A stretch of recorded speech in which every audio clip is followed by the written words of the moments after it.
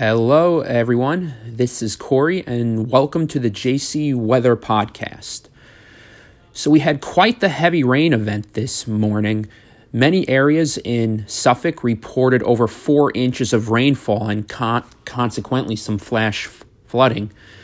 This is being caused by a subtropical flow ahead of an approaching cold front to the northwest, which will continue through tonight with more rain and thunderstorms likely.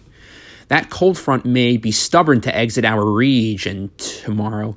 The 18Z NAM is showing precipitation continuing throughout the day, Friday. This is just one model run, though, so I'll leave it at just a chance of isolated showers and thunderstorms throughout the day tomorrow. Other than that, expect mostly cloudy skies and highs in the upper 70s. Gorgeous, more fall-like weather is then expected through the weekend as high pressure builds in, with partly sunny skies and highs in the low to mid 70s both Saturday and Sunday.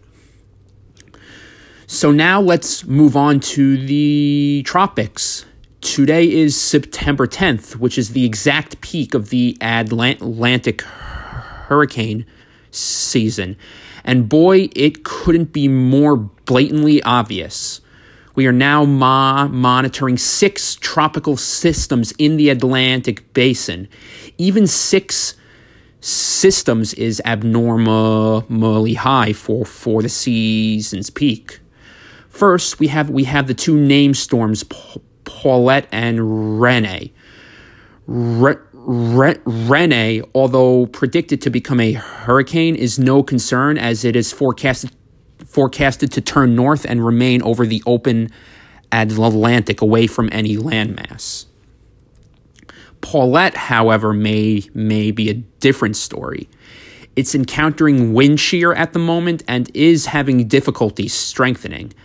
However, the latest model guidance does show the storm re-strengthening, possibly into a Category 2 hurricane, then impacting Bermuda early next week. We will continue to monitor this. Then behind these 2 storms, we're monitoring 2 tropical waves expected to come off the coast of Africa. The first one is just moving off the coast right now. Gradual development of this system is forecasted, and a tropical depression is expected to form this weekend or early next week while the system moves generally westward across the eastern and central tropical Atlantic. The NHC is giving this system a 90% chance of development over the next 5 days. We'll have to monitor this system as it may not turn north like Paulette and Rene.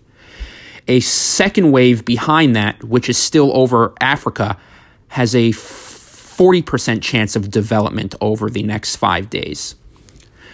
We're then monitoring a large area of disorganized showers and thunderstorms centered a couple hundred miles east of the central Bahamas.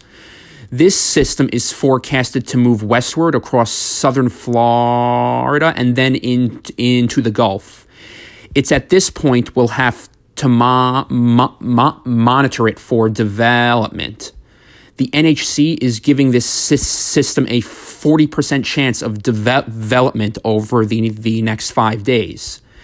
Then last but not least, a trough of low